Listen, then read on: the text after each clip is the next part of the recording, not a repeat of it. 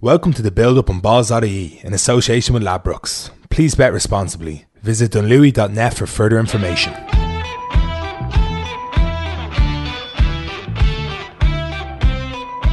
Right, delighted to say we're joined by Stephen Ferris, as we always are on the show when we talk about rugby. Stevie, it was all back last weekend. We had two interpros at the Aviva Stadium. You were covering both games. You were at both games. We talked last week about what the atmosphere was going to be like and how kind of odd it would be, and maybe we were prepared for it by watching other sports for the last few months. Was there anything that kind of surprised you, I suppose, that you weren't quite expecting either way, whether it was, for better or worse? Yeah, I think I was slightly surprised. Surprised by all the lads sitting on the bench, more or less acting like cheerleaders for their team. Mm-hmm. Like it was bizarre. Like, somebody puts in a big hit and there's 20 lads on the bench standing up, and like it was almost like NFL. There was like a lot of whooping and wah and all this here, on the bench. And I was like, lads, pipe down. You get beaten 26-20, and you're, hurrahing and all over the on the bench, because so when Ulster bring a team, generally it's the same thing. When Ulster, Leinster or whatever, they're going down to play a match, yes, there's 23 players involved in the team, but they would generally bring maybe 30. So, just in case there's anybody that drops out in the warm-ups, or somebody sick on the way down in the bus or whatever it may be, they always bring 4 or 5 extra bodies. So those 4 or 5 extra bodies were the people who were giving it all big licks on the sideline, even though they weren't involved. So it was really strange to kind of witness that, because I haven't seen that since my old playing days, with like Dungannon or Portadown or something, where the referee makes a bad decision and the whole bench jumps up, shouting and giving off. So yeah, that was really strange, and I suppose that still happens on a match night, but you don't see it or hear it because there's 50,000 people there, probably doing something similar.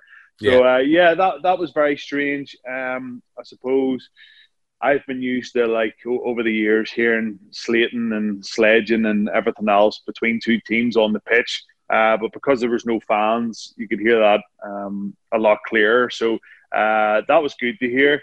The likes of Bundy and James Lowe at the weekend, giving it big licks. So no, it was good.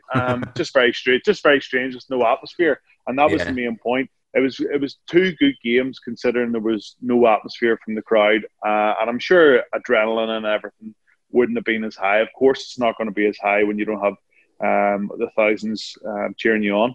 Yeah, no, it felt weird at times. Like, I know that even the Henshaw Ringrose try, the little kick through or something, that felt like a lesser try when you don't hear the cheers of the crowd, or even the Munster one, the corner. There was all of them, they felt like not as big a deal as they actually were. It was only on the replay we're like, geez, that was actually a beautiful little move, but I suppose that's just something we'll all get used to in times, I think. One thing I was thinking though, watching the games, was I'm going to use Johnny Sexton as an example, but he's not the only one, is how beneficial this break might have been for some players. Like, people will have missed long time with injuries over the years, but nobody will have ever missed as much time while fit as these guys have. If you've nobody's ever really not played rugby for 6 months while fit, and someone like Johnny Sexton, who's had so many niggly injuries, they mightn't have always been keeping him out of games, but when was the last time he was 100%? You go in, you're 35. He just looked fresh, and he looked strong, and he just looked sharp, and you're thinking, there's a long season ahead. He's got plenty more time to pick up some of these niggles again, but right now this could be beneficial. Yeah, definitely. I think from a selfish point of view for Johnny Sexton, it's great. He's going into his last year of his Irish contract. If he's feeling good about himself, then I'm sure he's definitely thinking that he can offer a bit more to Irish rugby and Leinster rugby for maybe another year, 2 years. And if he's able to perform on the pitch and show that he is looking fresh, he is looking sharp, then that'll go a long way to hopefully trying to secure him another deal with the RFU. I think Johnny's definitely won't want to travel away again. I think, if he is going to retire from professional rugby, he will want to do that in Ireland. But yeah, I thought he looked tremendous. He was physical at times. he still hasn't learned how to tackle properly in the lockdown. So he took a couple of heavy blows from CJ Stander as always.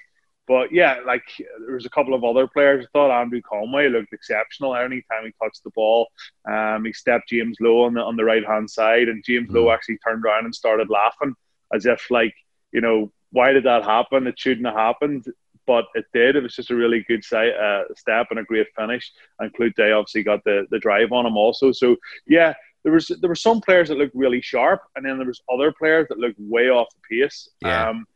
Like Craig Gilroy he's a good friend of mine, and you know, if I'm slating him or giving him a hard time or constructive criticism, he'll always send me a text and, you know, be a bit of banter.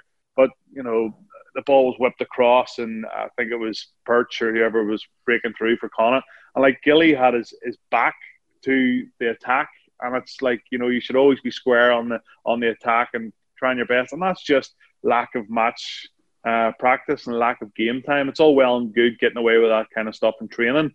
So you look at somebody like Johnny who can back straight into the mix, and you look at somebody like Craig who it might take him 2 or 3 games to get back up to speed again. So every individual's different, but I definitely think there's other players that looked a lot sharper than some. Yeah, absolutely. Just staying with the Munster Leinster game briefly, then, like Munster's, you talked about, you tipped Munster to win last week, and you were very, very close for that to come off. And one of the reasons you did was because they had a new big second row, R.G. Snyman, who was going to change the game for them. And for 7 minutes, it looked like you might be onto something here. And then, like, oh God, I knew the second he was gone off, I said, that's his cruciate gone. It's the last we'll save him for a year, right at the start of an elongated season as well that he's going to miss. Like, that's just such a kick in the teeth for Munster. But, you know, even that aside, I thought that they showed, like, they're going to miss Kilcoyne and Klein now as well for a while. So it's going to be really tough for them for the rest of this season. But it looks like Munster have putting it together a little bit. And I thought that the combination of the Allende and Farrell, especially in midfield, just seemed like, oh, that's something now. There, we found something to click there that we haven't seen in a long time in a Munster midfield, especially. I thought Farrell was exceptional. He was, I think he was a bit more of a ball player too. You know, I know that around the corner pass that he gave for the Conway, that set up the Conway try, but he just seemed to, every time he got the ball, he ran out of soft shoulder. He never got smacked head on, very rarely, and he always seemed to get that 1 yard, 2 yards, even for their first try. When Conway scored the first try, he was the guy that gave them the couple of yards. And then Dale Andy, he nearly scored 2 phases after Farrell took it up. So they're having huge involvements, and that's what you want from your centres. And I thought both lads played really, really well. Munster looked they looked dangerous off quick ball. They really did. I thought JJ Hanrahan stepped up to the plate. There's been a lot of talk about him. Obviously, Joey Carberry out injured once again, but he done really, really well. And like, I honestly think if Snyman hadn't went off injured, like that, it would have been a different game. Yeah. I think Munster would have won the game. And it's easy saying that now. Like, Leinster could have kicked on and used their power game in the second half, and, you know, stuck it up the jumper a bit more, scrummed and mauled Munster off the pitch, but they didn't. And that's fair play to Munster. They came back into it. They showed a lot of fight, and, you know, I think there was a few words maybe said at half time to go out there and get stuck in and see what happens. And, you know, JJ missed a kick in the last couple of minutes to get a draw. But yeah, like, that injury, Mick, was, you know, I feel sorry for him having to spend the depths of winter in Limerick now. Unfortunately, he's going to get a wake-up call, isn't he? Yeah. He's going to find out what rain is, I think, for in the next few months, unfortunately. You know, he may go home, but like, that is that's such a kick in the teeth. But again, I think Munster showed signs that they're definitely developing, as you mentioned there. They kind of have to win this weekend against Connacht. Like, a bonus point might be enough. Obviously, the Scarlets might not win, whatever it might be. They're unlikely to catch Edinburgh. So it's looking like, you know, again, not to rule out Connacht or anything like that, but it's looking like another Munster-Leinster game in a couple of weeks. Yeah. Would you say that Leinster have more improvement than Munster based on what we're talking about, when, you know, and who hits the ground running and everything like that? Not that Munster missed their chance, because they're two completely different games and they'd have to play both of them anyway, but, you know, I don't know, my amateur opinion would be that Leinster have more to step up than Munster. Yeah, I think it felt like Leinster had another gear at the weekend. Felt like Munster were getting back to where we know they can be, but Leinster were kind of just going through the motions for large parts of the game. It felt like they get up their physicality stakes to probably something similar to what Connacht showed on the Sunday game, and even probably a little bit more. There's still players to bring back. Tag Furlong in the front row. He's going to add a bit of dynamism in there, and a couple of players in the back row. They can switch things around. So yeah, I certainly feel that Leinster have another gear to give, and it wouldn't surprise me if it was Leinster Munster the way it's looking like in a semi-final. That they won that game by 15 points. That's just kind of the team they are at the minute. They got across the line. They didn't play their best rugby by any stretch, but they got the job done against Munster, and they haven't had many games like that this season. I think it was the Zebra game away that they scraped a 3-0 win, but apart from that, they've been pretty convincing all season. So I think for Munster in a couple of weeks' time, it'll just be, let's throw the kitchen sink at them, try and put them under a bit of pressure, see what happens. If you're in the game with half an hour to go, you just never know in a knockout game. But as I said there, Mick, it does feel like Leinster can shift it into third or fourth gear. They're playing Ulster this weekend. We'll talk more about the Ulster performance in a minute at the weekend and whether there's any worries there. But how much do you think... So it's funny, this unbeaten thing, it's obviously going to hang over them in a certain way and get into your head a little bit. But the long break, it almost breaks the season a little bit. But suddenly you hang on and you win a close one like this. It becomes a thing again now, and you've got max 5 games to go. They could make unbelievable history, not just winning the double, but to win every game on the way to do it. It's a long bloody way to go. All the hardest matches are still to come. But that's going to start getting into their heads a little bit now, and it becomes suddenly a meaningless game like this on Saturday becomes a pretty big deal, at least for Leinster. Yeah, and I think how you combat that is by selecting guys who are... they're not the first teamers. They're not the guys who might go out there and be a little casual. The second guys who are coming in and they're fighting for every inch to try and give themselves an opportunity to get a Leinster jersey on their back again in the next couple of 2 or 3 weeks. So I think Leo might make a number of changes, and it wouldn't surprise me if they go out and they play better than they did last week. That's what they've done all season. The 50-odd players they've used, and they all seem to play at a certain level, a level that Leo and Stuart Lancaster and the rest of the coaching staff expect week in, week out. So, yeah, it is easy to switch off, become casual, maybe not take the game as seriously due to it's pretty much a dead rubber and for Leinster. So, I have a funny feeling Leo will make a raft of changes and give guys who are chomping at the bit opportunity. Ulster then, again, the Glasgow lost before the game on Sunday, so they knew that they were in the semi-finals. It did change things massively. I think Dan McFarlane said he wished Glasgow had won. It might have given them that impetus to go on. But I think even so, we can talk about how good Connacht were, but Connacht hit the ground running, looked really sharp, looked like they're a team that it's a pity they've only got 2 games this year. And still Ulster, who didn't play well, could have beat them. So it's probably not all doom and gloom, but suddenly you have to go to Leinster and find a little bit of form with different players because a semi-final comes up very, very quickly and you don't have much rugby or much form behind you. No. The worrying thing for Ulster was, I thought they were probably 12 to 15 points, beaten by Connacht on another day. Sure. Their set piece was shocking. It was really poor. Any of their lineouts that they actually won were scrappy. The overthrows that were regathered or underthrows that were regathered, and they just couldn't get a foothold. The likes of Stuart McCluskey, yes, he made a couple of half breaks. He got a couple of offloads away that set up opportunities, but I wasn't sitting at the side of the pitch on Sunday, Mick, saying, geez, I really fancy Ulster here to make a line break off this first phase possession. It just felt like everything was so scrappy. And maybe that's just rusty, a bit of ring rust and more confidence, I think. when Bundyaki stands shouting in the middle of the field, your hooker can't throw, your hooker can't hit a barn door. Like, it is going to unsettle you ever so slightly. But that's what big games, and that's all the sledging that happens. You got to take it, and you got to use it to your advantage. And I think some of the young guys that were brought in struggled ever so slightly, and didn't really step up to the plate. So I expect Rob Herring to come back in. It'll be interesting to see if Carter starts the next game. He come on, and I'm just not 100% sold. Like, I'm not.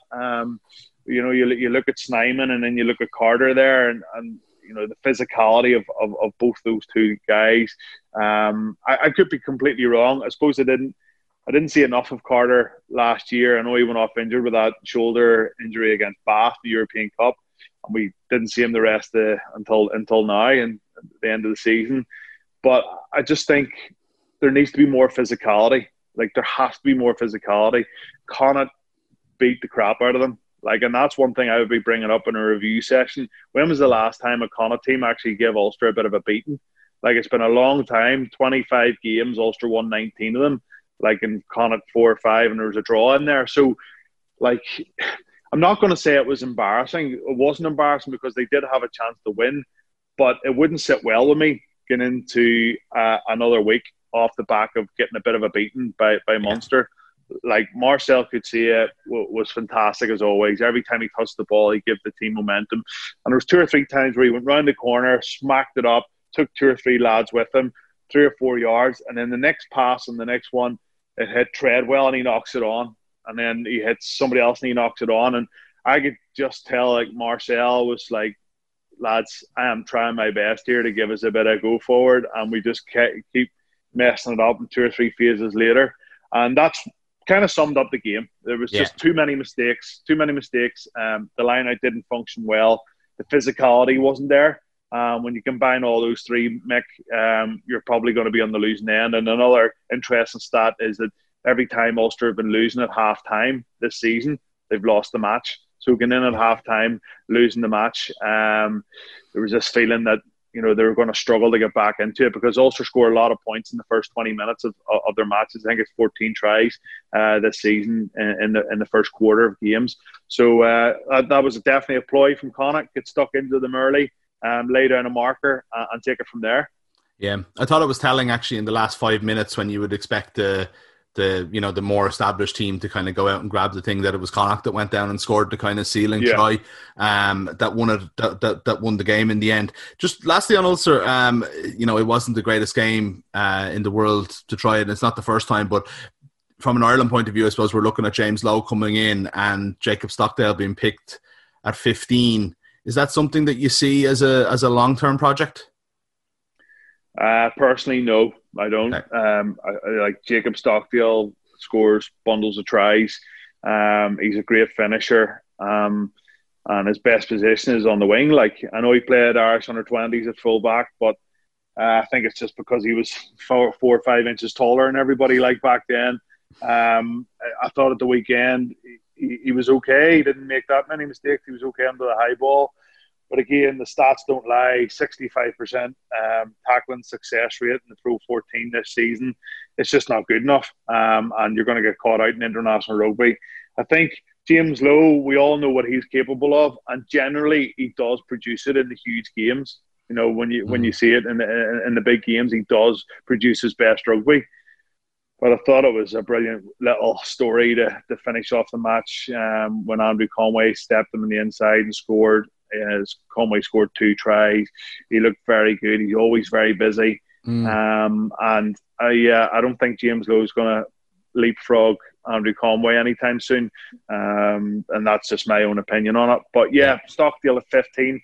I think they tried it a few times before lockdown. Like, he's grand. He's got a good left foot. He's rock solid. But like, Louis Ludick has played more game time at 15 than Stockdale has.